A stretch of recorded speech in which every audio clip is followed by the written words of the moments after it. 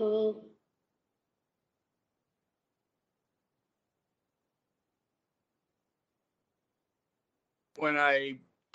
It's unmuted now, is that correct? That's correct. We can hear you. Okay, I can see you. And we can see you. Okay, I can't see myself, and that's always unnerving. So, but okay, it's working. You look great.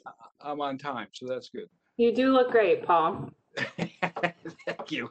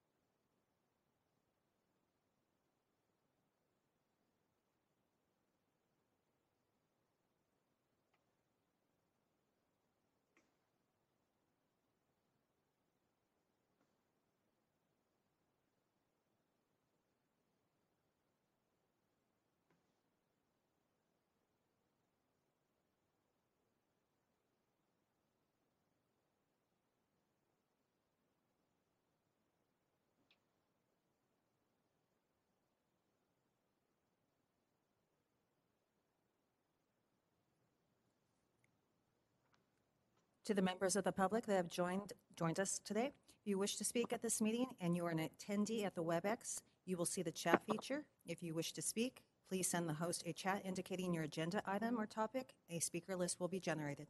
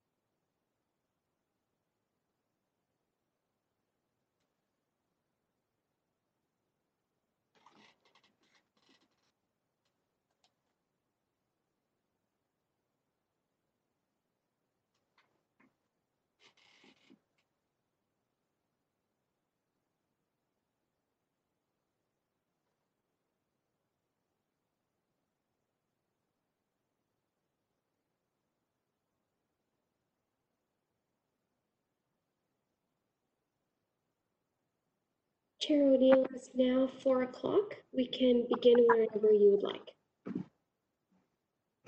Okay, well, since we have everyone here, we might as well get started.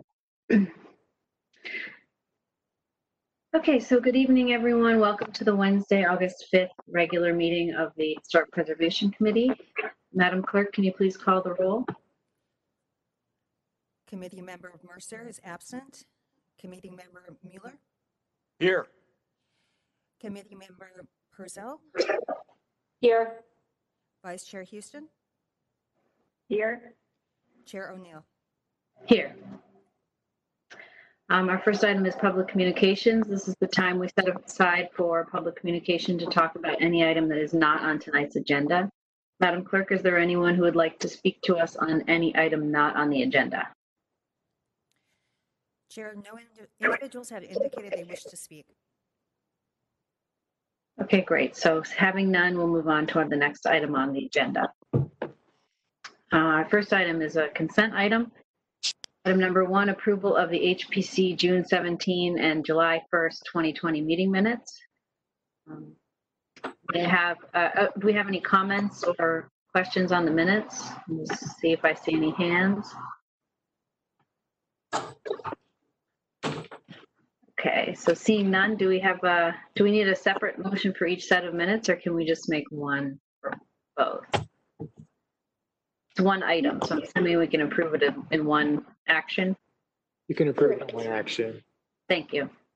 Okay, so I'll move that we approve the meeting minutes from June 17th and July 1st, 2020. Do we have a second? Okay. Second. Okay, great. Moved and seconded. Madam Clerk, can we please have a roll call vote? Committee Member Mercer is absent. Committee Member Mueller. Yes. Committee Member Purcell. Yes. Vice Chair Houston. Yes. Chair O'Neill. Yes. That motion carries 4-0. Great. All right, moving on to the next item on the agenda, we have one formal item. It's item number 2, project 8105, Anacapa Courts Design Review at 297-299 East Main Street. I believe we will begin with first we need to do ex parte communication. So if you have ex parte communications on the project, please raise your hand. I don't see. I don't see any, though. I believe Committee Member Purcell, do you have a? Yes, I'll be recusing myself from this item. Okay, so staff could maybe remind us on how that works with the web meeting. I mean, usually you have to leave the room or the dais at least. How does that work in this case? Sure, thank you, Chair O'Neill. So Committee Member Purcell, you will just be moved down to an attendee and muted, so you won't be able to speak. You can continue to view the meeting. Okay, thanks a lot. Great, thank you. I did not see any other hands raised for any ex parte communications, and I also have no ex parte communications on the item. So I now believe we'll move into the staff report. Hold on one moment as we move Committee Member Purcell down. I apologize.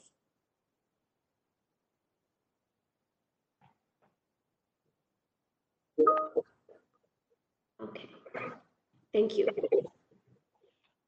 Right. Thank you, Chair O'Neill. The item before you this evening is the Anacapa Courts project. Consists of 24 condominiums and about 3,800 square feet of ground floor commercial at the corner of Palm and Main Street in downtown Ventura.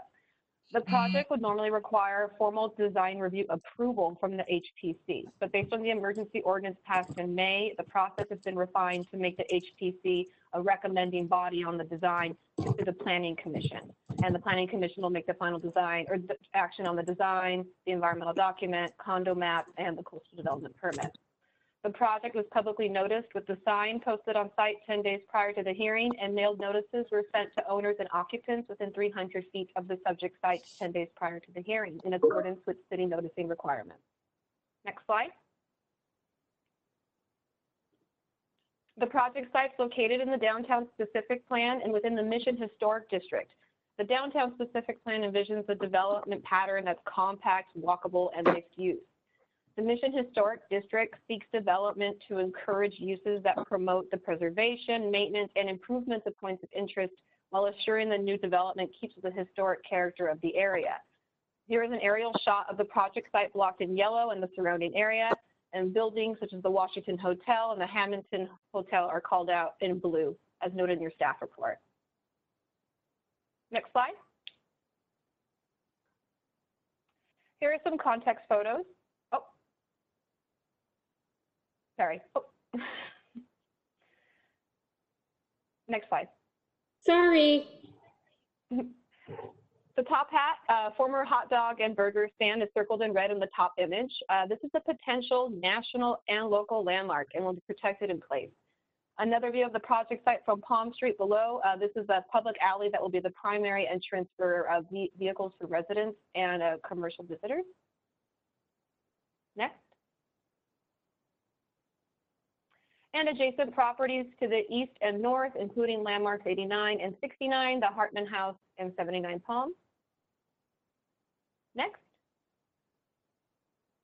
And other multi-story buildings along Main Street, such as the Watermark, the Mission, Century Theaters, the Ventura Inn, Bank of Italy, and Finney's.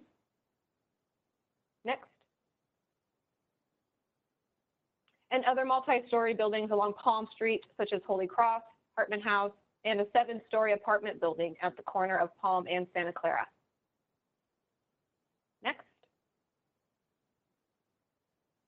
Here are various versions of the project that have evolved over time and in response to the Design Review Committee and the Historical Preservation Committee feedback. So the project was first submitted in 2005, and at that time had many, and since that time has had many renditions. The applicant worked closely with the city and the hearing bodies to potentially look at relocating to a different site, retaining on site, along with other design refinements. The project stalled during the recession of 2007 and then picked back up in 2014.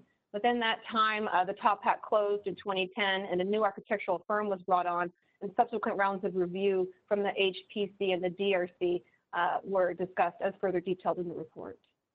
Next slide. In 2018, the Top Hat was found to be a potential national and local landmark. This changed the project design as you see it before you today. The DRC reviewed and supported the design as presented in June of this year, with some minor comments regarding additional landscaping within the interior courtyard and some color or coping on the west and north elevations, and the applicant is agreeable to these refinements. Next slide. The site is square and accessed via a public alley, as we saw in a prior image. Commercial is located along Main Street and a small commercial element adjacent to the Top Hat on Palm. There are 3 resident entries, 2 off Palm and 1 off Main Street. All parking will be screened behind the facade and the building frontages. That's a design requirement of the downtown specific plan. A conceptual foundation system which avoids underground historic resources is proposed as requested by the HPC. Next slide. The Top Hat is a single-story prefabricated steel panel walk-up food stand. It was constructed around 1948 and closed in 2010. It's significant due to its association with commercial development immediately after World War II and is an early example of prefabricated all-steel construction. Its period of significance is 1947 to 1952. HPC motion in 2018 directed the applicant to engage a historic preservation professional for the Top Hat connection and rehabilitation as it relates to the new building. Next slide. The applicant engaged San Buenaventura Research Associates, and they prepared a memo attached to the report detailing a phased approach for the preservation, selective demolition, protection during construction, and rehabilitation and reuse, in accordance with the Secretary of the Interior standards for rehabilitated historic structures. These are exhibits from the memo indicating non-historical elements that will be removed, such as fluorescent lighting, rooftop ventilation systems, the substandard restroom, etc., but only if the removal will not damage or diminish the integrity of the structure. Interior features that are viewable within the Top Hat from the outside that detail the historic use, such as the countertop, will be retained dependent on its condition. The building will be protected in place with a weather-resistant encapsulation during construction of the new building adjacent to it. Next slide. The Top Hat will be retained for an adaptive reuse. A kitchen cannot fit in the existing structure as of current health standards today. We had a lot of comments in prior hearings to find ways to increase the potential of it being restored to its historic use. So as directed by the HPC in 2018, an architectural hyphen is proposed between the Top Hat and the new building. This is intended to minimize alterations to the Top Hat and allow for access between the 2 buildings, providing more opportunities for its potential reuse. This is also consistent with Secretary of Interior Standards number 10, and that if the new building were to be removed, the top hat would be potentially unimpaired. The rear facade has not been identified as a distinctive feature, so its removal for an adaptive reuse is consistent with Secretary of Interior Standard 5. Although a tenant hasn't been identified yet, this increases the likelihood for a conjunctive use of the top hat structure and potentially its historic use, as also consistent with Secretary of Interior Standards number 1. Next. The new building is designed to be distinct from the top hat as a nod to the historic use of the structure, with vibrant colors and attached vent seating in its conceptual levels. The applicant is required to submit a rehabilitation and reuse plan subject to HPC review and approval for the top hat structure. While the staff report details this would be required prior to certificate of occupancy for the top hat rehab, we recommend that HPC discuss whether or not this rehab plan should be reviewed and submitted for HPC review prior to building permit issuance of the new development. This would ensure further compliance with the Secretary of Interior standards for rehabilitation. Next. Also, in response to the HPC direction, there will be interpretive panels along the east elevation of Palm Street. These will tell the story of the area from the Chumash to present day. This will also be subject to HPC review and approval prior to building permit issuance of the new building. Next slide. In previous DRC and HPC meetings, there was a lot of discussion about warrants and exceptions, or those are triggers within our downtown specific plan for new development as it's a forum-based code. Now, since we have the historic resource that's going to remain on site, we technically have a site with a potential historic landmark. The downtown specific plan requires that those properties containing a historic resource or potential historic resource need to adhere to the downtown specific plan's historic design guidelines, and not the urban standards related to building types or frontage types. That said, there are 12 design principles and 10 Secretary of Interior standards for rehabilitation. Next slide. The design guidelines indicate that infill projects should be influenced by other facades and historic resources and not attempt to copy them. There is only adherence to the design principles. This is because historic resources are not necessarily going to fall into the guidelines of the forum-based code that the DTSP has. And the DTSP, or the Downtown Specific Plan, anticipated this by way of these historic design principles. In previous DRC meetings, there was a discussion, but since it's going to be retained, we no longer need to look at building type or frontage type. Next slide. This project is modern contemporary architectural style with green building features. In accordance with Principle 3, the building uses clean lines and a rhythmic window pattern and a ground floor with large storefront windows and metal awnings along the entire width of the building. In accordance with Principle 9, the shopfront and lobby entries are recessed into the building, and the residential entrances along Palm Street further break up the facade with unique storefronts, lighting, and elements with interpretive historic metal panels. Next slide. In accordance with Design Principle 1, the proposed ground floor storefronts along the south elevation or Main Street are characteristic of the existing and historic facades along Main Street with varying roof lines, similar scale and rhythm, recessed openings, used materials such as tile bulkheads, and large display windows. In accordance with Principles 2 and 10, the building is similarly designed to nearby mixed-use buildings of similar scale with residential use above commercial, such as the Washington Hotel or the former Washington Hotel adjacent to the Mission and the Hamilton Hotel. The proposed project breaks up both the Main and Palm Street facades with horizontal and vertical breaks or elements, and then the southeast corner has been cut out to accommodate and preserve the top hat structure. Next slide.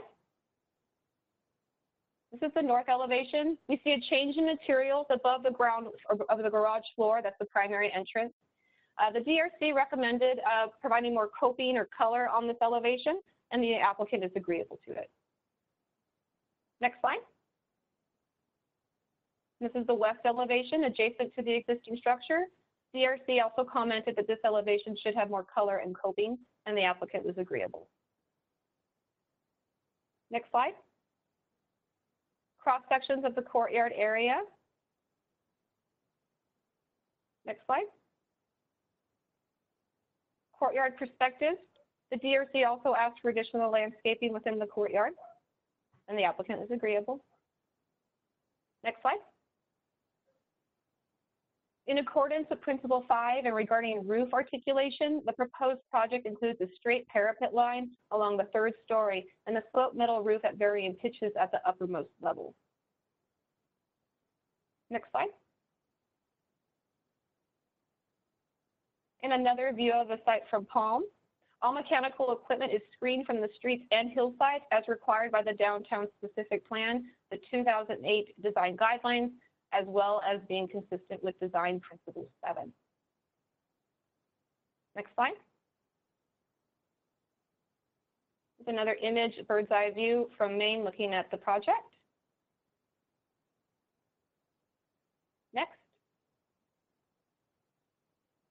And another image of the courtyard looking east. Next.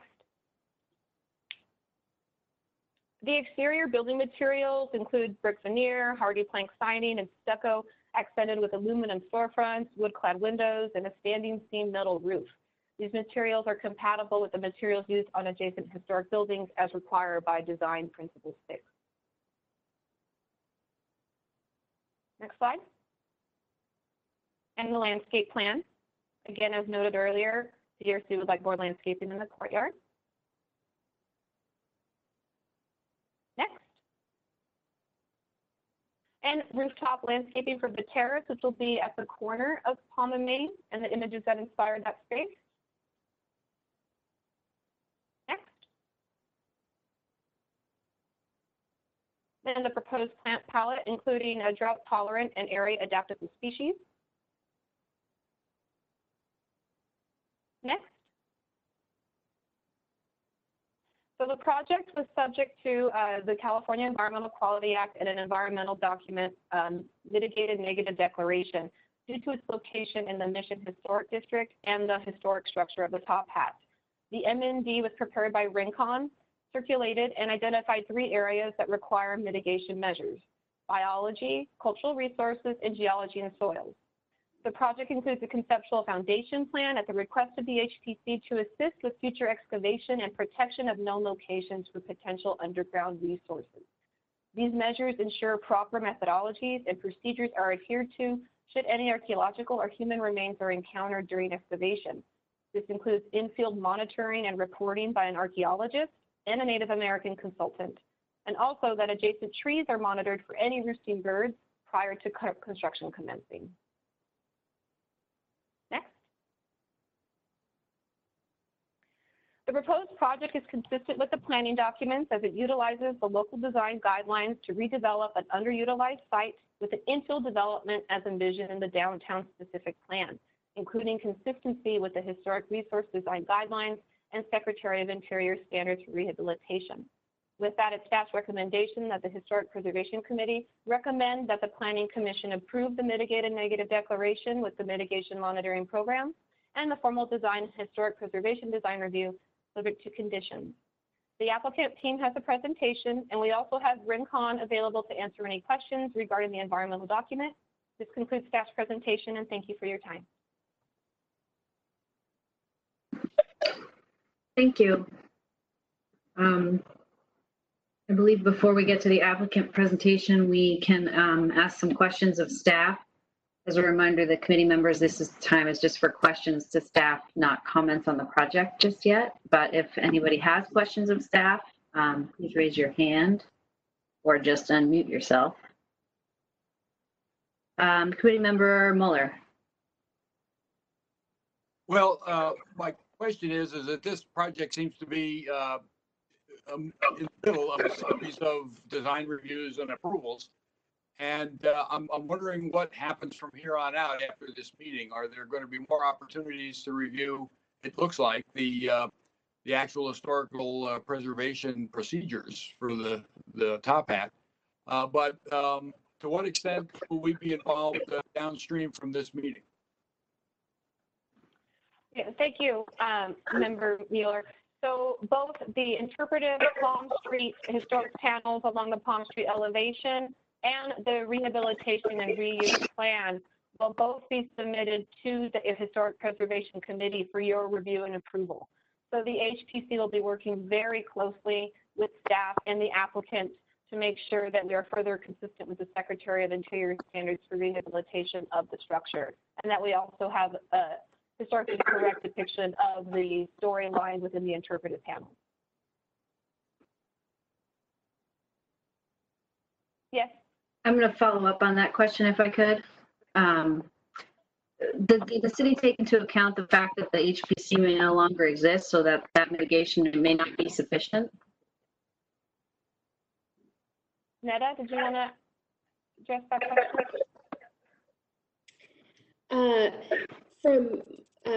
Thank you, Chair O'Neill. From direction we've been given by council to staff, there is no desire to disband the HPC. So we have no concerns that there won't be an HPC to be able to review that. We can talk further with the applicant when the applicant does come on board. My understanding is they would like to do that quickly. So we foresee that the rehabilitation plan is going to be coming before the HPC shortly, and it won't be, decades from now where that's occurring. Okay, because that seems to be, just whatever the political will of the current council is at that particular moment in time. It has changed like 3 times in the last year. So I think we'll get to it when we get to comments. Sure, and if the HPC would like to modify mitigation to the mitigation measure, we can absolutely discuss that. Okay. Committee Member Muller, I see your hand again.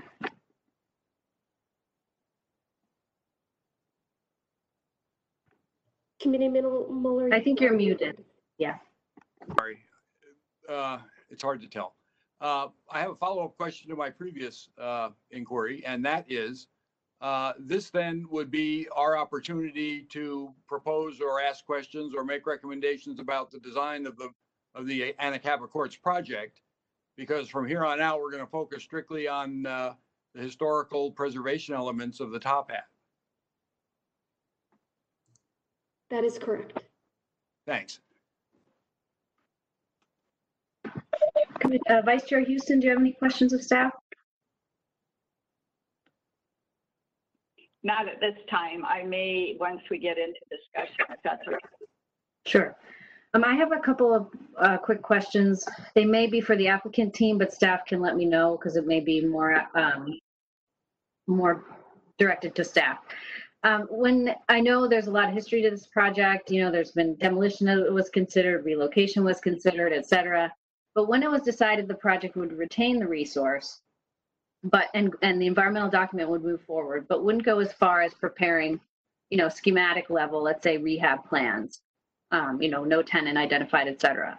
It's understandable, but did the city or the applicant ever consider just not including the rehabilitation as part of this project? And it would be, protection in place, rehab not a part, and then when plans were developed, it could be processed if they complied with the standards as a simple CE. I mean, it seems like this is very messy, and that would have been cleaner. Was that ever considered, or had the train left the station, or procedurally why? Without a lot of detail on the rehab and not even a use defined per se, was that ever considered? The applicant will probably be able to answer that question better. I know that the whole effort thus far with all the design elements and the rehab plan has been done at the direction of the prior Historic Preservation Committee and the Design Review Committee. So they can speak to the specifics of that timeline. Okay, great. Because I don't think there's anything in the CEQA guidelines that says just because something's on your parcel, you have to include it in your project. So it seems maybe a little premature.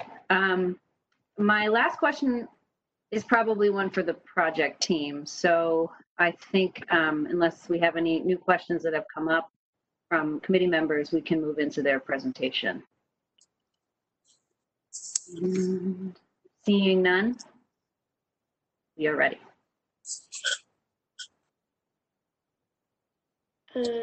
Applicant team, if you don't mind, if you are speaking, turning on your camera so we can see you, and then we can move into your presentation. Hi, I'm Sandy Smith, and I will begin comments from the project team? Anyway, can you hear me okay, first and foremost? Yes, we can. Okay, great. Again, I'm Sandy Smith from CESP Consulting, and I'm representing Downtown Ventura Properties and the Anacopa Courts project. And I'll sort of begin this with a few comments before I kick it to Nick Deitch. So I'd like to begin by saying how pleased we are to bring this project before you this evening, and a word of thanks for the staff for the quality work they've done of late and over the years, and a nod to this committee for the previous years of input and feedback and the approval of this design that has resulted in the quality project you have before you this evening. I'd like to share just a few brief personal comments before we begin our formal presentation. Both Nick Deitch, who you'll meet in a few minutes, and I have a long history of working in the downtown, history that's played out over a period of decades, from our work on both downtown and specific plans to having offices within 2 blocks of this site. I was born in Ventura 69 years ago, and I was a chef owner of a restaurant across the street in the 80s and early 90s, and ate burgers at the Top Hat in the months of construction, preparing for opening. And when I left council in 2005, I was presented with a painting of the Top Hat, which is now located on my wall at home. So both Nick and I have an informed understanding of the importance of and historic significance of the cultural resources of the downtown. That understanding is shared by the Watling brothers, local investors who have spent in excess of $400,000 conducting archaeological research and study to ensure the integrity of the site, as well as the Top Hat structure. Equally, the Anacopa Courts itself has benefited from the input of this committee, and as I mentioned, a previous approval of this design, and from approval from the design review process and the design review committee, resulting in broad-based support that includes nearby businesses as well as Father Tom at Mission San Buenaventura.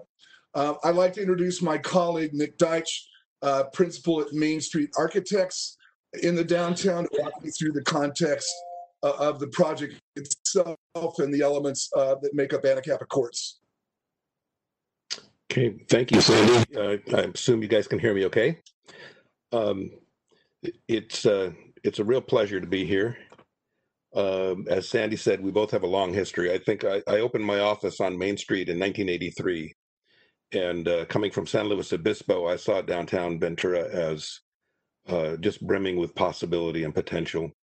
And over the years, we've been able to realize a lot of that. When Maruja shared the plan of the projects within the area, I realized that our hands are on several of them: the renovation of the Bank of Italy, the Craftsman House behind our site, the Holy Cross School we were the architects for, the Pirano renovation we were the architects for, the Gateway at China Alley I designed. I've got my handprints all over this place, and I hope for the better. I also want to let you know that Mitch Stone is with us this evening in the wings. He's our historic preservation consultant from San Buenaventura Research Associates, and he's here to also answer. He's been collaborating with us on the Top Hat rehabilitation plan. And I do appreciate, Chair O'Neill, your questions about the Top Hat and the timing of the renovation of the structure. And what I'll say is that, first of all, when the applicants bought the property, that building wasn't on any list of historic elements whatsoever. It wasn't in the downtown specific plan. It was not identified on the Historic Preservation Committee's list of landmarks or potential landmarks. It wasn't there.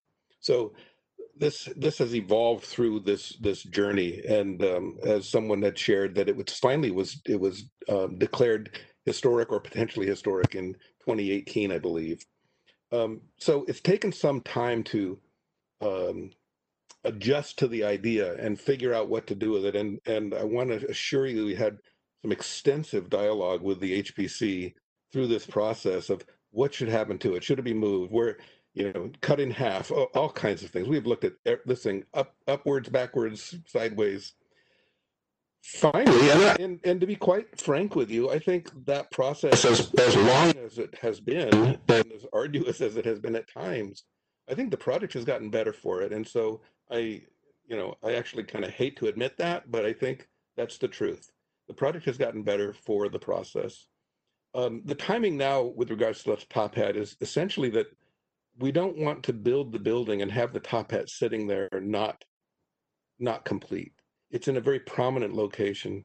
So it makes sense that we bring the two projects alongside each other and work them out together. And we're ready to do that. And the challenge, of course, is we don't know who the tenant will be. My desire would be that we find a great kind of diner tenant who can use a brand new kitchen in the new building and serve the food from the top hat and create some, really kind of happening social hub there at the corner. But we can't promise that. We can't guarantee that. But we can guarantee that we'll take care of this little building and we'll treat it properly. And so we have the right team to do that. So enough said. I'll just walk you through these slides. You've seen most of these images already, but I think I'll share my perspective on them. Ned, if you could go to the next slide. So this is an infill mixed-use project in the heart of Ventura. When we created the Downtown Specific Plan in 1994, these are the kinds of projects we envisioned for the downtown. The top hat structure is preserved and retained its original prominence, and the design is intended to bridge the past and the present, incorporate elements of our architectural heritage, while also representing the present and the future of the downtown community. Next slide. The zoning is 6.1. T6.1 is in the urban core. It's the most intense zoning in the city. It intensifies activity and community use on a 24-hour basis. It provides residents an opportunity to live in a place and work and play without having to get in a car every day. And that's something that I'm a strong advocate for. And I think there are certain places in our community where that makes a lot of sense. And this is one of those places. Next slide, please. There's a bit of a fear of urbanism in Southern California and in Ventura, certainly. The idea that we might have buildings that are taller than 2 stories scares some people, and I understand that. But I do want to point out that it's historically appropriate. Prior to World War II, the downtown was the economic hub, and if it had stayed that way, it probably would have continued to evolve much like it did prior to 1920. And you can see there at the corner the Rose Hotel, where the Rose department store ended up being, and then ultimately where our Dargan's is. That is an intense urban hotel in downtown Ventura. Next slide, please. and a wonderful piece of architecture, which I would not dare try to copy. Next slide, please. So the building highlighted is the Anacapa Hotel. That building sat on the site of the Top Hat prior to 1928. It was demolished at that time. And again, it is a 3-story plus a full floor roof massing on that location. And you can see the other urban buildings in proximity as well. And this was circa 1928. Next slide, please. I love this picture of downtown, how vibrant it was at this time, and the variety of architecture and the variety of skyline. And I want to point out that the tall white building in the distance there is the Ventura Inn. And what you see is the side of that building at a property line with a very large white face. Other buildings, you can see the side of, like right in the middle of the slide, you can see the side of the Hamilton Hotel. And there's a sign painted on the side of the building. And there's a lot of texture like that you see throughout the downtown. And these are the kinds of cues that we've tried to learn from and echo. Next slide, please. Just a really interesting mix of architecture and a variety. Notice that there is no predominant style. There's a predominant texture. Next slide, please. I love this slide. Apparently, at where the Star Lounge is, there was something called the New York Cafe. You can see the skyline of the city carved out of the top of that sign. It is fabulous. I wish we had that sign. Next slide, please. So this building takes its cues from some of those buildings, and also, quite frankly, from the Casa de Anza apartment building on Ventura Avenue, which I also was the renovation architect for some 15 or 20 years ago. It's a very simple aesthetic, a very simple urban aesthetic. The blade sign announcing the entrance for the residential, the notch for the top hat, some additive elements that could have occurred over time, that kind of approach. Next slide, please. Again, so the side of the building where we're bumping up against a property line, I want you to be aware that the retarded children's thrift store, which I think is now ARC, that is a site that is also zoned to accommodate 3.5 to 4 stories of building, and it's owned by the Mission and the Catholic Church. And as much as we resist or may fear change, I think we need to recognize that there's a likelihood over time that that property is going to evolve. And in the meanwhile, we're proposing some kind of a mural in the old school style of an advertisement. So that again is something that isn't finalized, but the idea of it is part of our proposal. Next slide, please.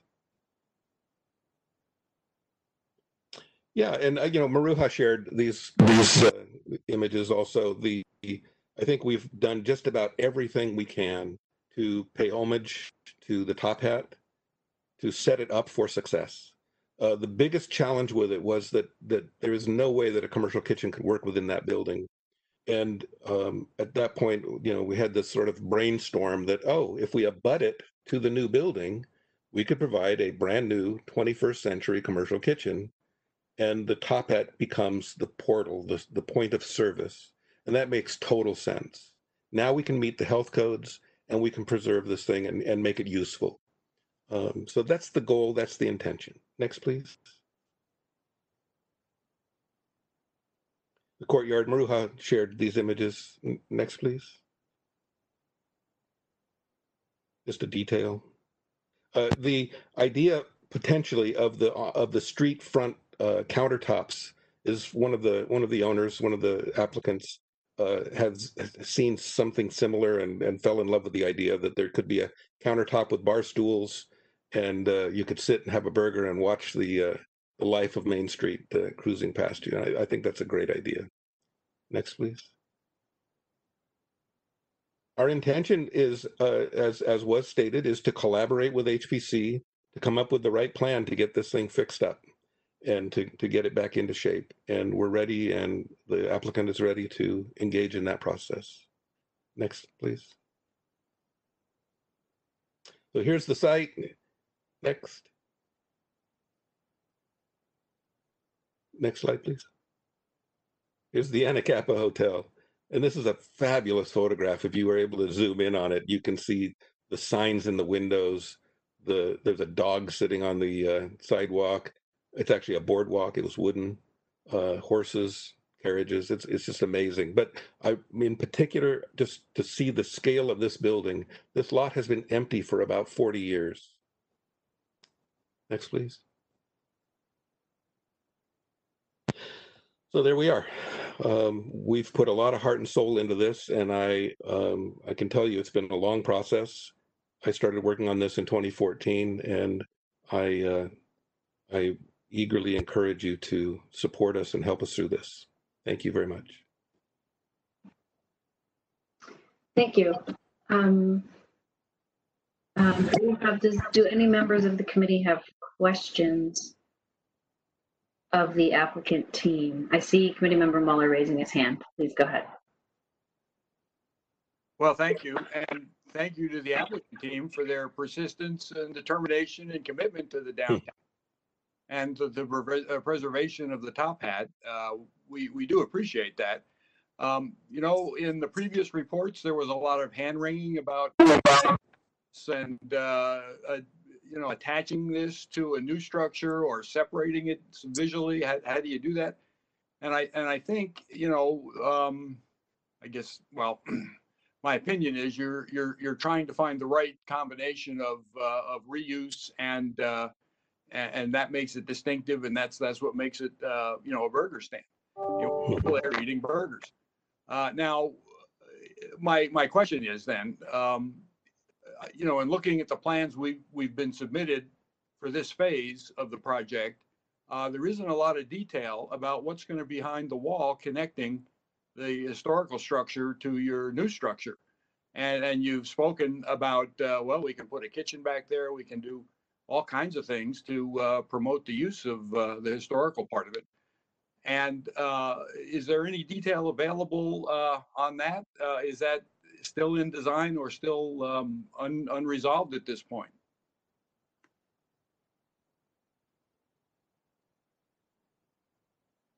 Nick, you're muted. So we didn't hear anything. Somebody muted me. Thank you. Thank you, Committee Member Mueller. So, this is a process and we have to work our way through it. And I kind of liken it to a ratchet where you pull it down and you lock it in and and then you pull it down a little more and you lock it in. And that's what we've been doing. We didn't want to design something and then find out that this isn't acceptable and, we got to start over again.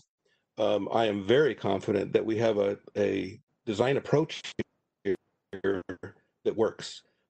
We will build into that new building an opening that may or may not be open depending upon the tenant. If we do not get a food use tenant lined up, the building owner is not going to pay for a commercial kitchen and cross his fingers and hope that someone will come and use it.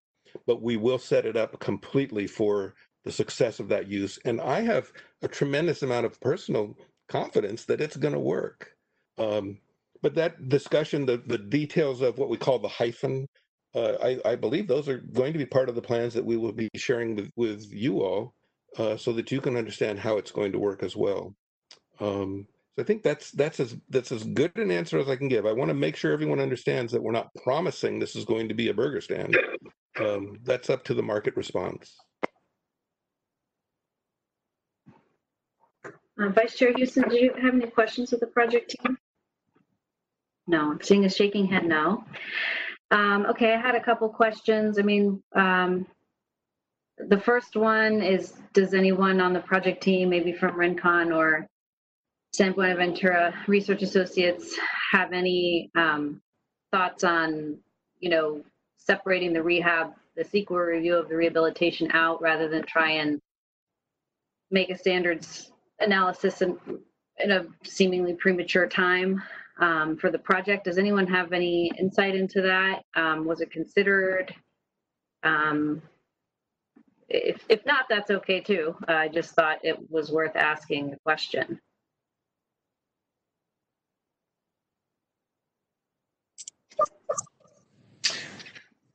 I'm not from Rincon or San Buenaventura, but I could take a shot at answering it.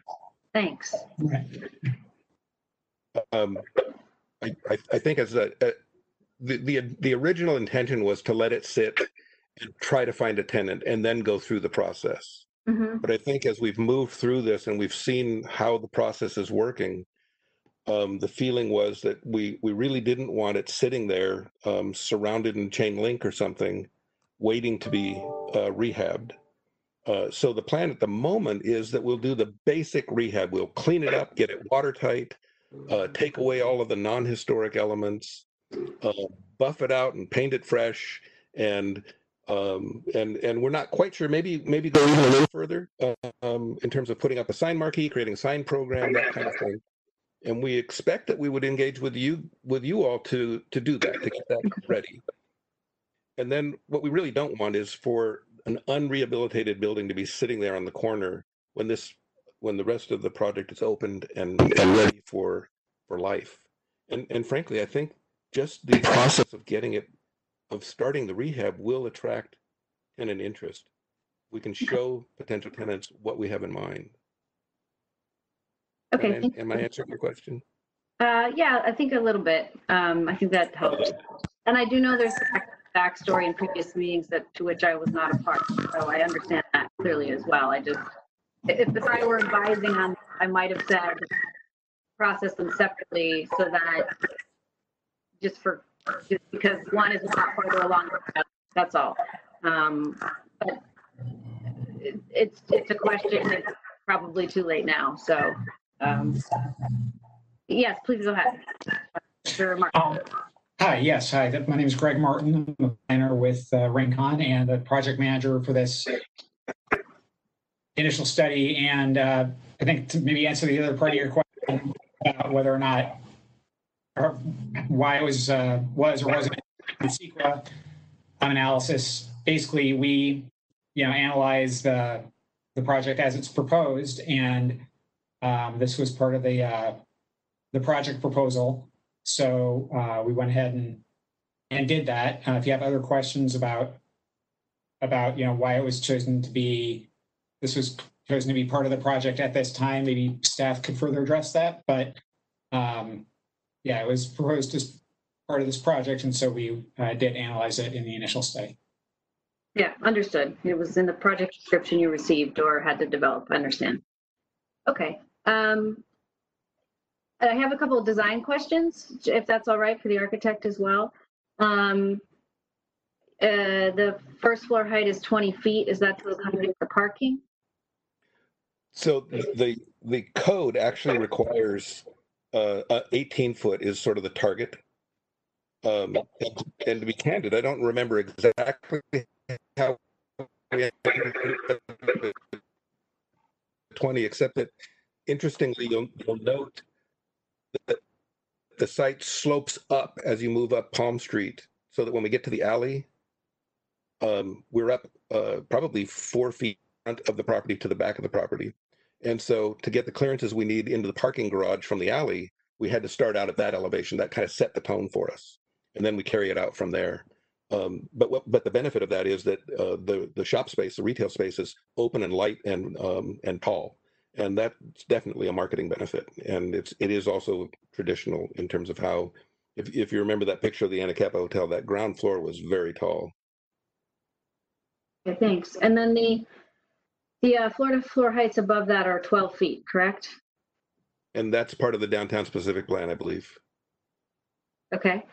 And did you use, I know there's a lot of horizontals and breaks and materials and verticals, but did you use any datum lines, like, looking at street elevations, photo montage to pull anything, across the block or from across the street, or is it just, dictated by design, guidelines and parking requirements?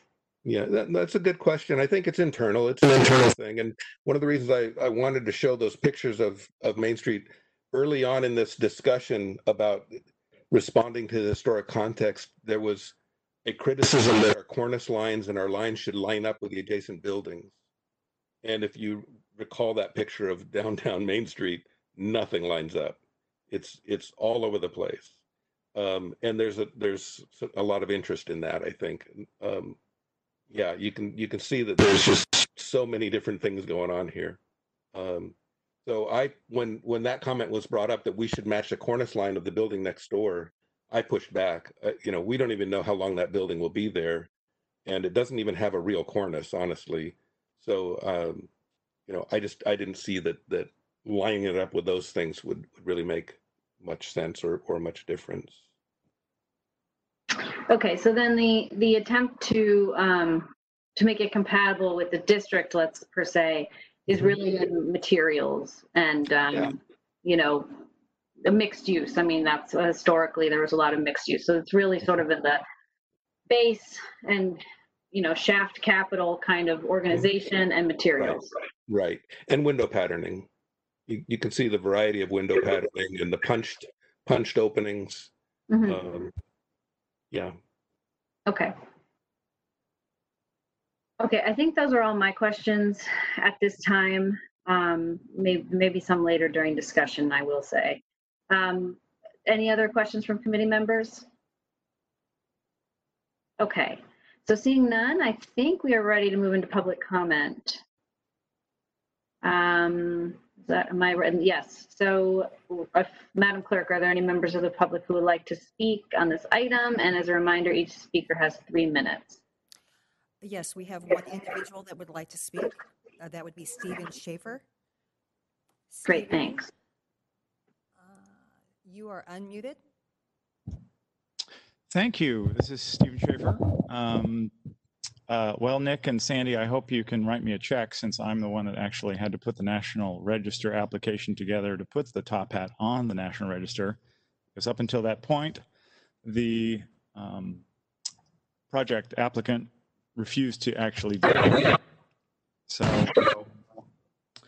I will keep my comments. The Conservancy put in a comment letter, but these are my personal comments. I just want the committee to remember that there is no promise of a build date on this new project. There's no guarantee that the owner of this property will build this. And we need to be absolutely clear whether the Watlings build it or if they sell it as an entitled project, as is their right, that the mitigations are clear and tied to the project milestones. That's probably why they are tied together.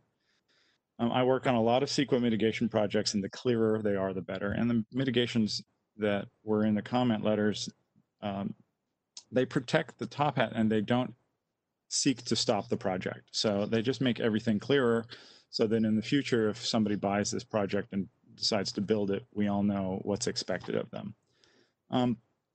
So I do like the idea of having some of the milestones tied to prior to building permits so that we can sort these out early, as Maruja said. I would add a historic architect to some of the mitigations because the HPC, as was noted before, might not be around anymore at the whim of the council. And because the rehab and reuse plan and the interpretive panels at the moment need to all come back to HPC, and they're going to come back to Planning Commission, which has no experience there if the HPC is disbanded.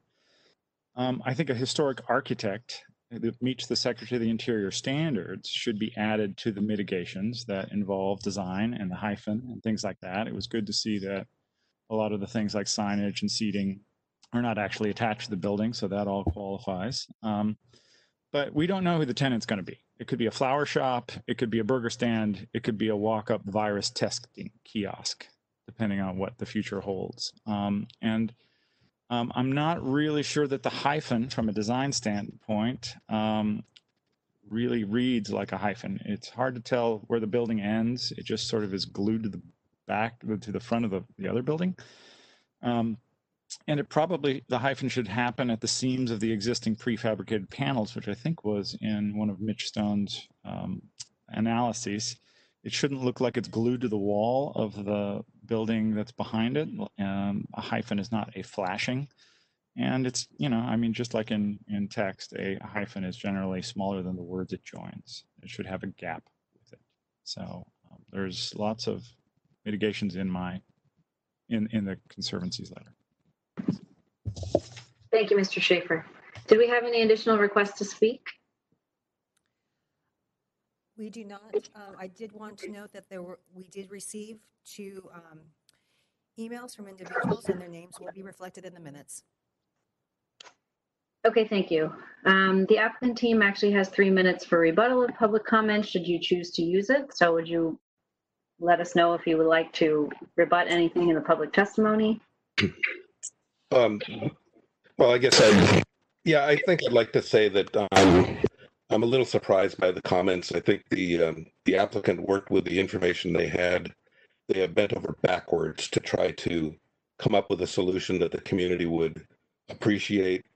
And given all that we've been through, I'm a little bit saddened by the comments I just heard. I actually had a more intensive hyphen on there, and it was told that we should make it simpler and less obtrusive. Again, I'm more than ready and anxious to work with HPC to fine-tune those things with Mitch Stone. I do not believe I need a historic architect looking over my shoulder. I'm the architect for Heritage Square in downtown Oxnard, the architect for a number of historic buildings in this community. I love this place. I think we can handle it. And we work well with others. We play well with others. So that's what I've got to offer. Thanks. Thank you.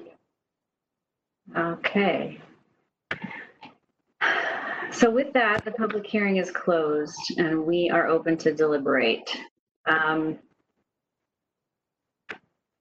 Let me see here. Sorry, it's really hard on a laptop screen to jump around between PDFs and text.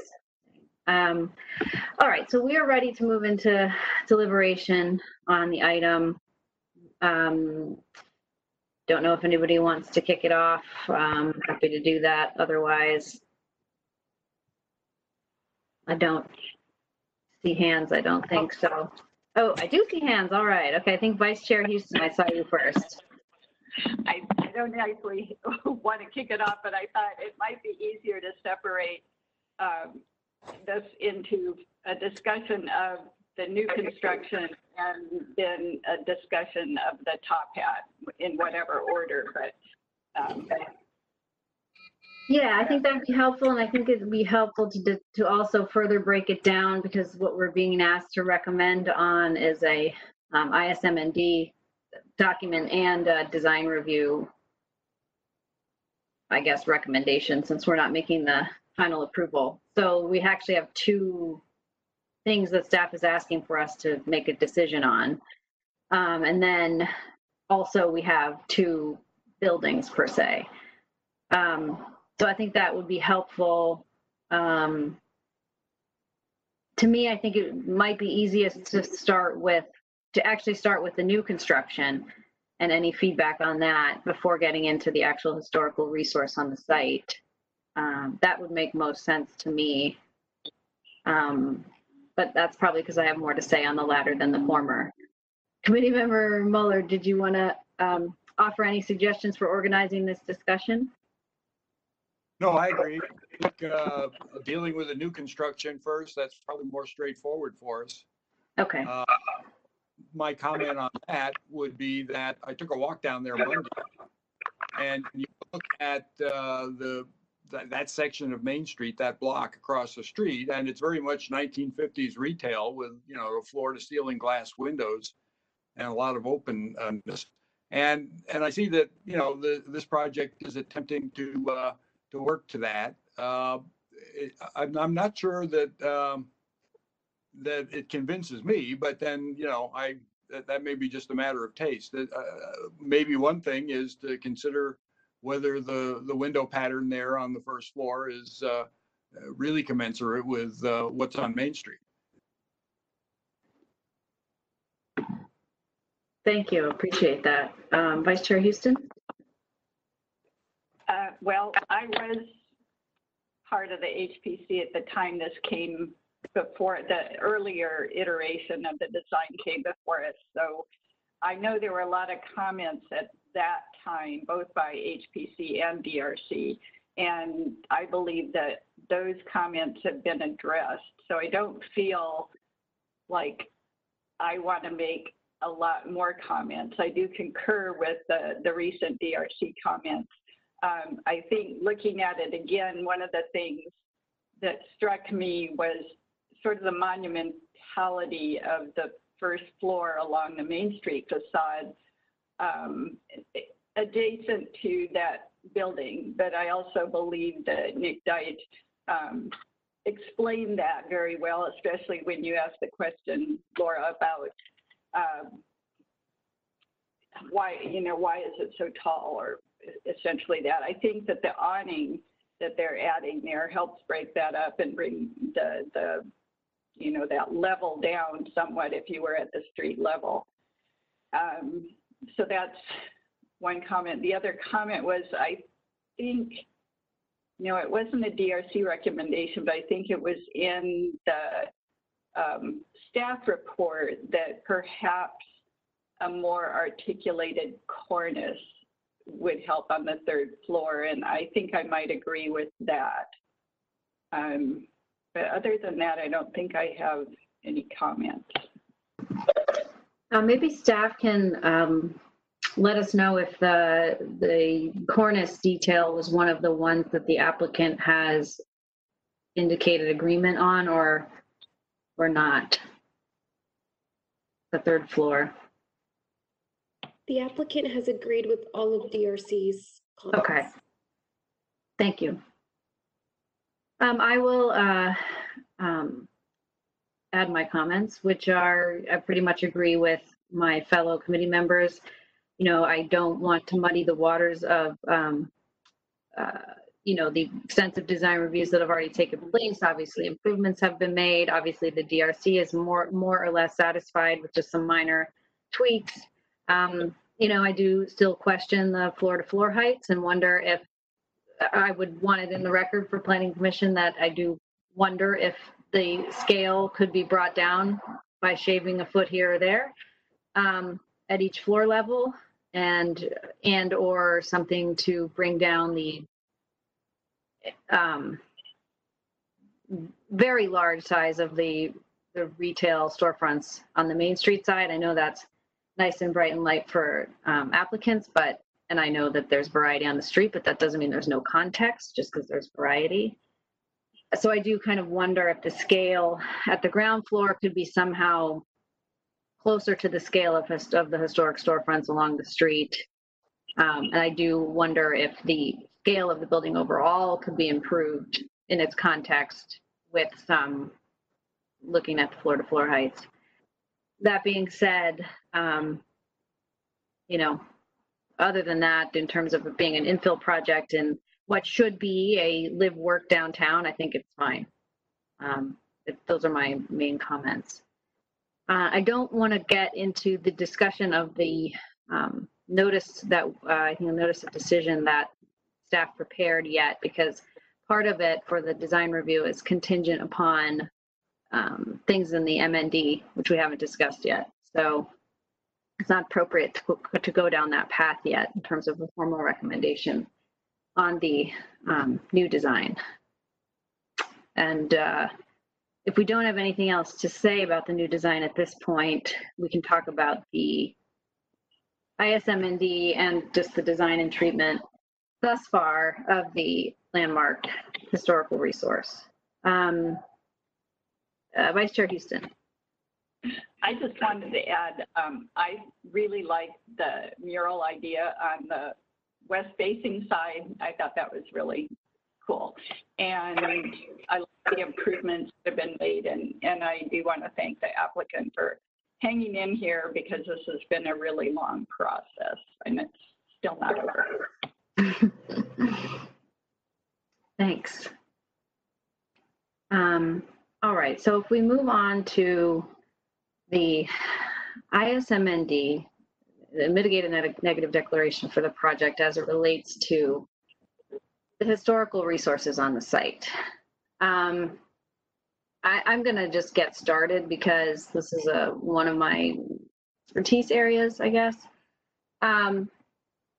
It seems to me that the cart is a little before the horse here in terms of analyzing the project for the standards. I may repeat myself here a little. I apologize if I do through my cobbled together notes, but it seems that the standards analysis is prematurely completed and there really isn't enough information to do an adequate analysis.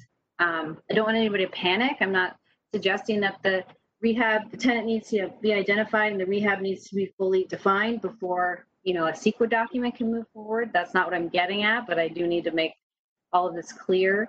Certain activities may comply, such as what the elements they plan to remove, you know, cleaning it up or mothballing it so it doesn't get damaged during construction.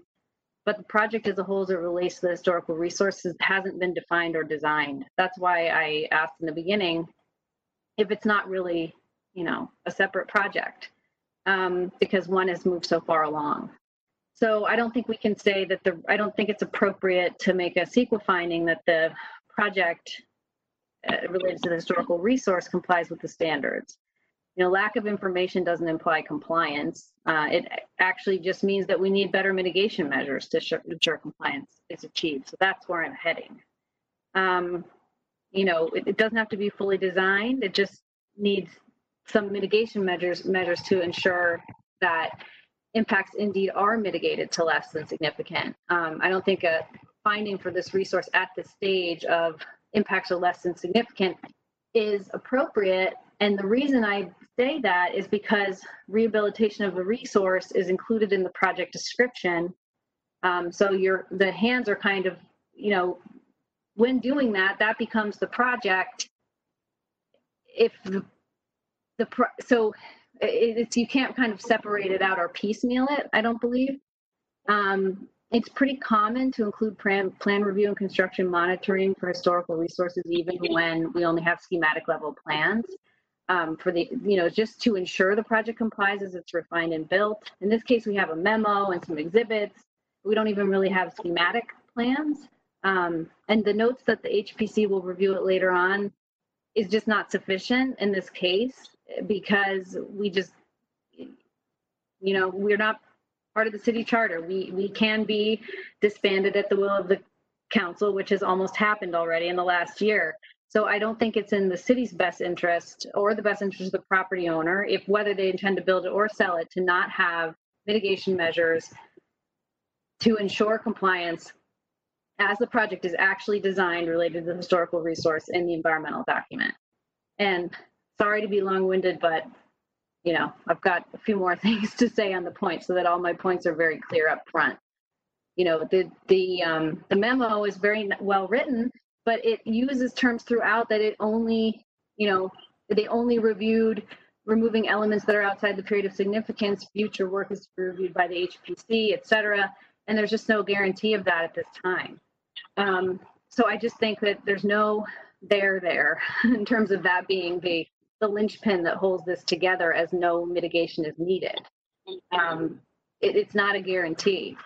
The memo serves as a great treatment plan, I think, that demonstrates the project could be designed to minimize impacts less than significant, but it's not that it is designed as such, because it's not fully designed, not even to a schematic level. And the treatment plan should then be accompanied by mitigation measures in the MND for plan review at key stages by a qualified, meets the Secretary of the Interior's professional qualification standards professional in architectural history or historic architecture, a design development, construction document phases, and that construction monitoring be a mitigation measure as well. You know, and I don't, you know, it's being processed as an IMD anyway, so this doesn't change the environmental document. It doesn't change,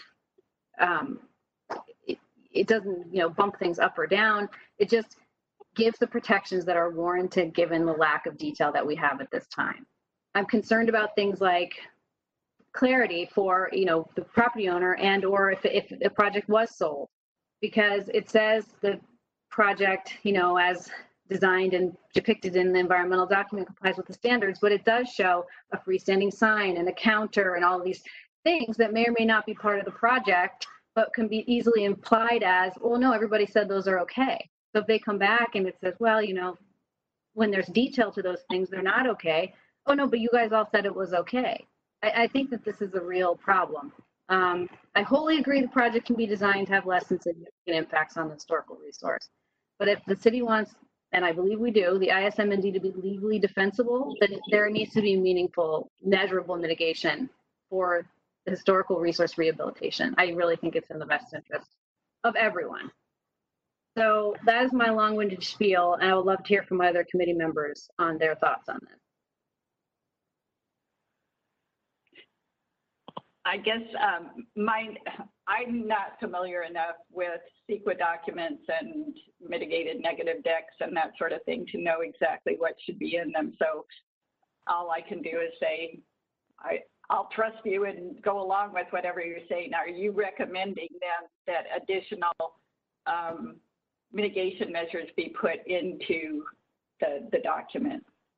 Yeah, I'm recommending that some pretty simple, pretty commonplace mitigation measures related to future reviews of the project by a qualified professional be incorporated in the project. That would be an extra layer in addition to, you know, HPC review, fingers crossed that it happens, in case it doesn't happen. So we don't end up in a case where things go to planning commission without expertise or are dealt with just at the staff level without public input per se. I mean, I don't think that would happen, but you know, we need to be realistic and we need to protect the resource. And I think at this point, our ability to do that is to get mitigation measures in here in the event of any of these, hopefully, things that do not happen.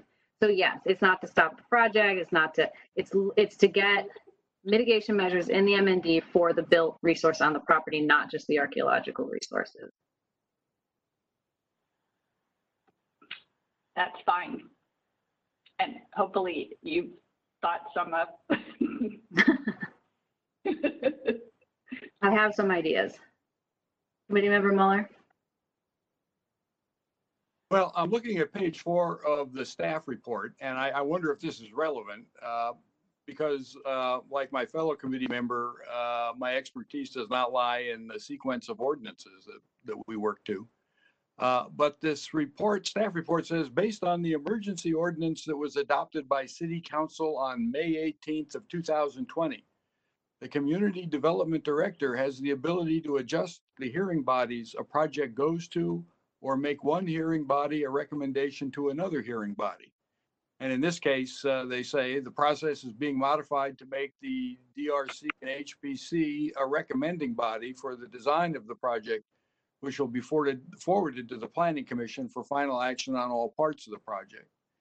Are you saying that shouldn't matter, or that it doesn't apply? I guess I'm not sure.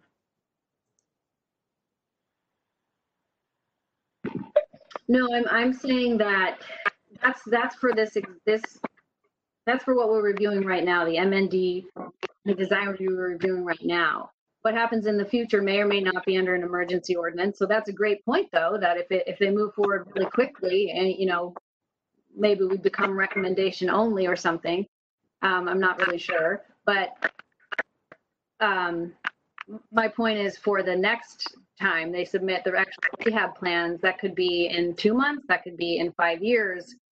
And this MND doesn't actually protect the resource, the event of, you know, this, it's in the event of changes to committees, changes to ordinances, you know, changes to review, it relies on the fact, it argues that there's no need for mitigation because the project will go to the HPC and or community development director for review. And I think that is the shortcoming.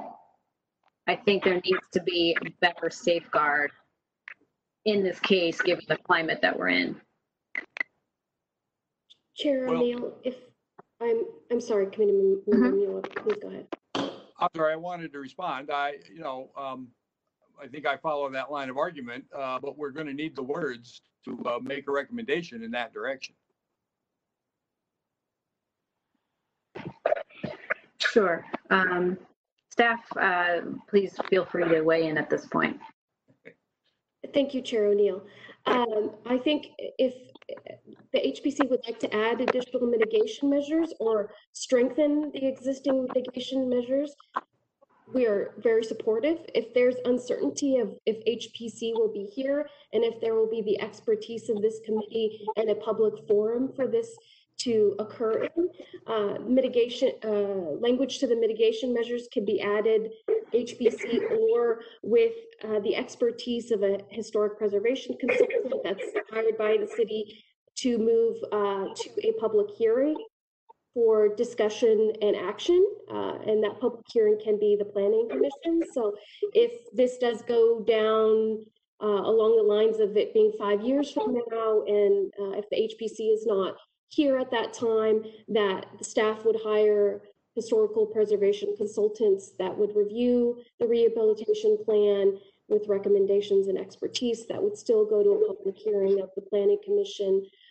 for public input and discussion and action on it.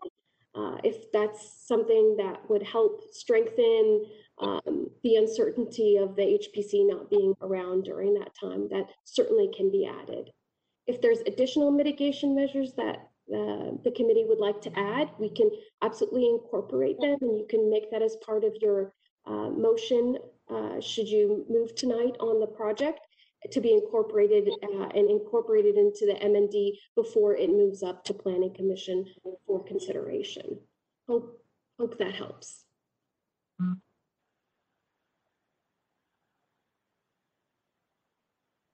Chair O'Neill, you are muted. Sorry about that. No, it helps a lot. I just don't think that this is an either or. I think we should be adding, my recommendation is that we add mitigation measures. But at least recommendation to Planning Commission that they incorporate mitigation measures regardless of whether HPC is around for the built resource. I don't think it should be, if HPC is not around. I think it's just best practices, and it's a conservative approach, admittedly, but it's best practices when you don't have plans to a sufficient level of detail to do a real, robust standards analysis, that you include standards analysis by qualified professional meeting the specific PQS, Secretary of the Interior's PQS standards to the environmental document. It's very commonplace, and it's not excessively onerous for the property owner or a future property owner who would undertake the project, or if, you know, they want to slide the cost to the tenant who wants the, I mean, it's going to be, you know, some incredible burden to do that. It's in I genuinely think it's in everybody's best interest. Staff is supportive, and we can absolutely incorporate additional mitigation measures, and the HPC can make that decision tonight and recommend accordingly. Okay. So that is sort of related to the Secretary of the Interior standards component and the design of any future rehab on the Top Hat building. There were some concerns raised in public comment and communications received on the archaeological monitoring. I thought that the staff response to comments in the MND on those was helpful and clarified some things. And there was some additional language about it tonight that, you know, HPC had previously required certain things regarding the foundation and location of certain parts of the project to be sensitive to that. So I'm less, I guess, concerned about or able at this point to make recommendations for additional cultural mitigation measures related to archaeology. Because in addition, the city does have standard mitigation measures for archaeology, in addition to the ones in the MND. But I would like to just say on the record that I hope the Planning Commission does take into consideration the public comment on the circulated document related to archaeology, to see if they might think that more robust mitigation measures are necessary. Vice Chair Houston. I would just say one thing on the archaeology. I actually was able to tour the site with John Foster in 2012 when he was excavating out there, which I think was the most recent anything that's been done. And I don't remember I'm pretty sure that they tested, you know, all over the property that's going to be developed, but the comments from San Buenaventura Conservancy mentioned another area that wasn't mentioned in the MND. And the only thing that the mitigation measure in the MND mentions is that if during construction they happen to hit other unexcavated portions, that they collect the artifacts and put them in the museum. And I think it actually at that point should stop and determine whether further testing or data recovery is required or is needed, you know, by the project archaeologist who's monitoring at the time, rather than just saying, you know, dig up the artifacts and put them in the museum. Because my feeling is they may have only gone to a certain level, maybe the historic level, in the excavations that Greenwood did, and they may not have gone down to sterile soil. I don't know because I haven't read their report. Okay, that's really helpful. So would that then potentially be an additional or a modification to the existing mitigation measure that we would want to see? Okay. Staff, did you have a comment on that? You don't have to. I just thought you were going to talk. I was, and then I changed my mind. Okay. So it sounds like we have some modifications, additions to the MND and modifications to the MND that we think are necessary for the project to be approved by the Planning Commission. So I have a couple questions procedurally. Obviously, I know we need to make suggestions for what those might be and vote, but we have, you know, my challenge is we have notice of decision text that says stuff that I don't agree with at this point, because, you know, it might say that the M&D is sufficient, and, like things like that, which I think it's lacking in these areas. So,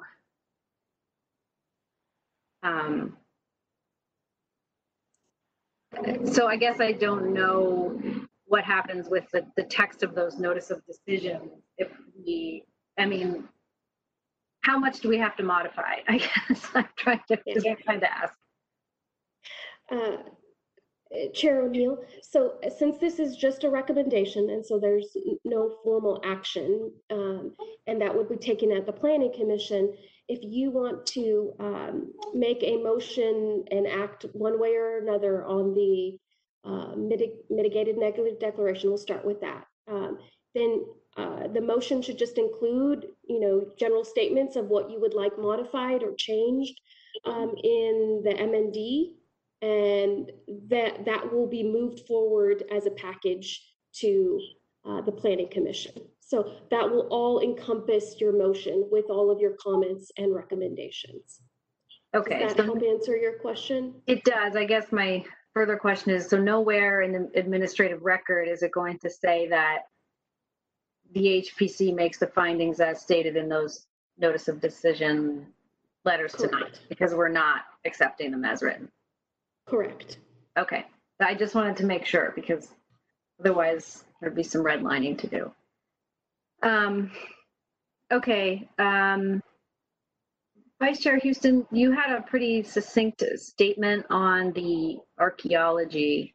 Can you repeat what you would have, how you would have that modified for Ms. Committee Member Muller and I's benefit? Could you bring up the slide that has the two mitigation measures for archaeology in the IMND? ISMND.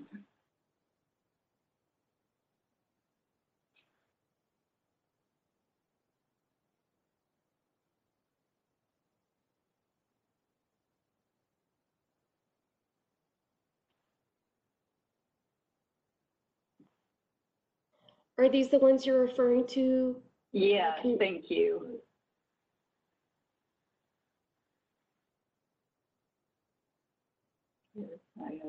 Blah, blah.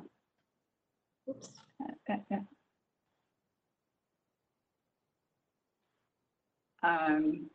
So I think I would go to the last sentence of CUL1 and modify it to say something like, shall be monitored to determine, well, any archaeological deposits outside of Area 1 to be disturbed. Something to the effect that the archaeologist will make a determination as to whether additional testing or excavation is needed prior to disturbing them, prior to disturbing any archaeological deposits encountered outside of Area 1 that have not heretofore been evaluated.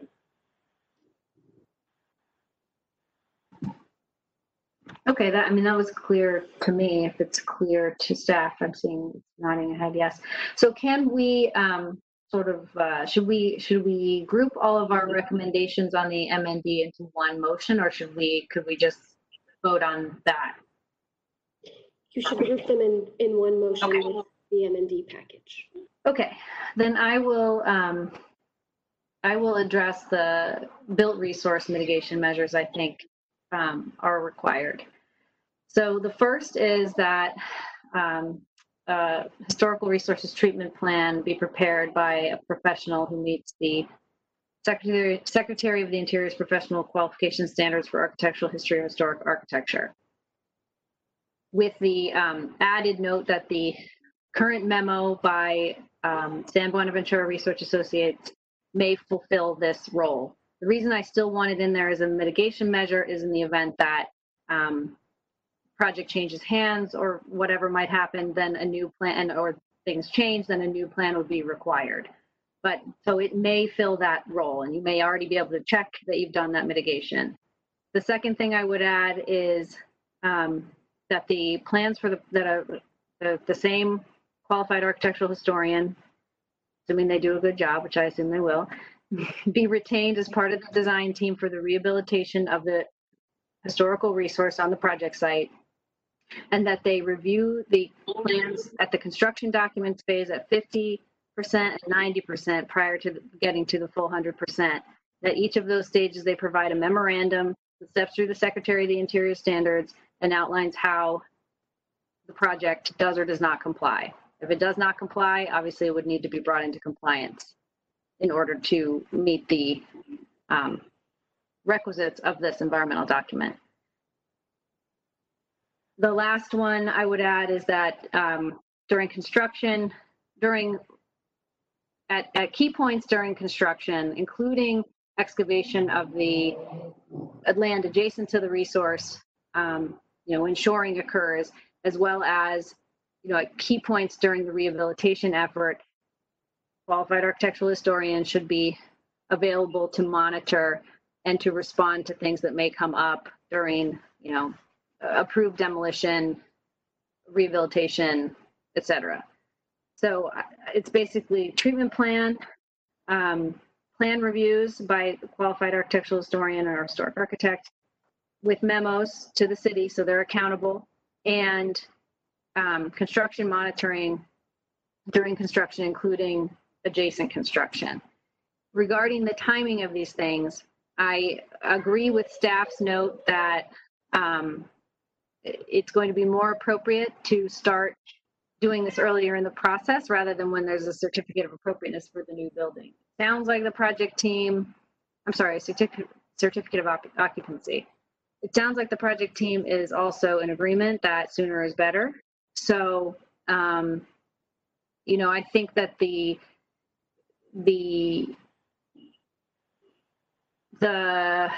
timing of some of these, it's always hard to dictate the timing, but I do think that what becomes the rehabilitation, the treatment plan, historical resources treatment plan, needs to be decided on probably, probably in conjunction with pulling permits for the project, rather for the new construction, assuming that goes first. Assuming they start on the rehab first, then obviously this is not an issue. But if it's the other way around, which I'm sure it will be for a lot of reasons, that treatment plan should become, officially part of the project when permits are filed. So prior to issuance of building permit for the new building. Right.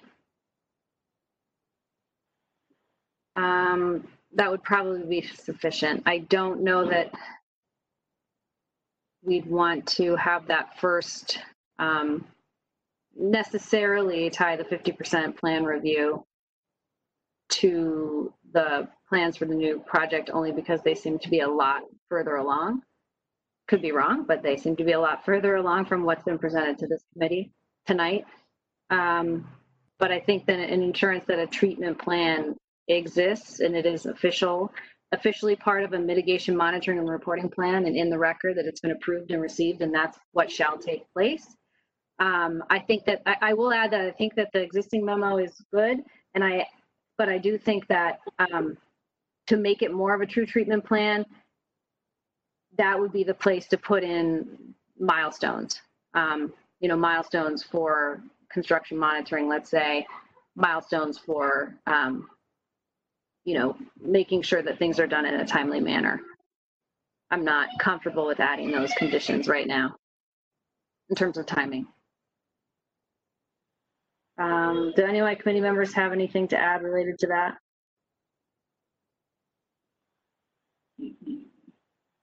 Okay, I'm seeing none. So I guess my recommendation is, my recommendation is that the MND is not approved until these mitigation measures are refined, the archaeological mitigation measures are refined, and the cultural resource mitigation measures are added as mitigation measures to the MND and the MMRP. as you have explained tonight, and that could Yes. carry as a motion. Okay, that's my motion. I'll second. Okay, can we have a vote, please?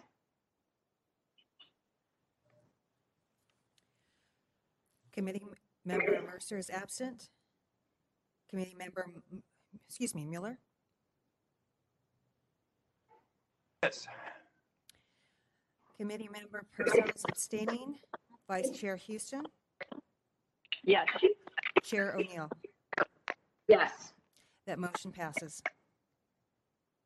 Okay. So then the other thing to give recommendations on is the design of the new building. I think we had some consensus there that, you know, generally we support the design of the new building. But I would add that we recommend the Planning Commission consider the, and it sounds like, you know, some of the things that are already going to be changed or incorporated, like the cornice, thickening that cornice detail at the third story. But I would say that if I were to make the motion, my motion would be that recommend the Planning Commission approve the design, but with consideration first to the, you know, as amended or recommended by the DRC, basically to accept the DRC's recommendations for the changes and the modifications of the design. I think that would be sufficient. I'm not going, if this becomes a motion, it's not, I'm not going to open up too many cans of worms on massing and such at this point, since it's been vetted by many people already. Vice Chair Houston or Committee Member Mueller, does anybody want to make an actual motion to that effect? I'll try. So I move that HPC we concur with the DRC recommendations and accept the plans as presented. Great. That sounds good to me. And we have no, was there any other comments on it? Sorry, I thought I heard someone talk. Okay. If there's no further discussion, I think I'll second and we're ready for a vote. Committee Member Mercer is absent. Committee Member Mueller, Yes. Committee Member Purcell is abstaining. Vice Chair Houston, Yes. Chair O'Neill. Yes. That motion passes. Okay, great. So I understand this isn't a super clean outcome, but it's not a super clean project. Projects that go on this long never are. But I think it's one that will hopefully move everything forward in an agreeable manner. Okay. I don't think we have any other items on the agenda other than staff communication. So staff and committee members, if you have anything to report that may be of interest to the committee members or the public, now is the time.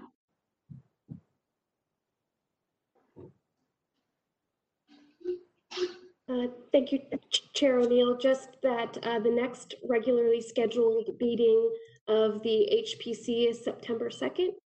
Oh, I apologize, is August 19th. We currently don't have any items ready for the HPC to discuss on August 19th, so that meeting will most likely be canceled. The next regularly scheduled meeting is September 2nd. Okay, thank you. Does any, do any members of the committee have any questions or comments to staff at this point, or items of interest to the public? Committee Member Mueller, yes. Unmute. Yeah, I'm unmuted. Is there an update on the survey of the east side of town? The Historic Preservation Survey? It was in suspense over the COVID epidemic, and there was talk about some progress, but I haven't heard much in the last month or so. Thank you, Committee Member Mueller. They are organizing a tour of the city now that we can do safe social distancing practices. So the consultant team will be touring the city and looking at historic resources. They've also put together a draft context statement that staff is reviewing in its draft form, and we will be scheduling that for a future meeting to bring that to HPC for you guys to look at as well. Thank you.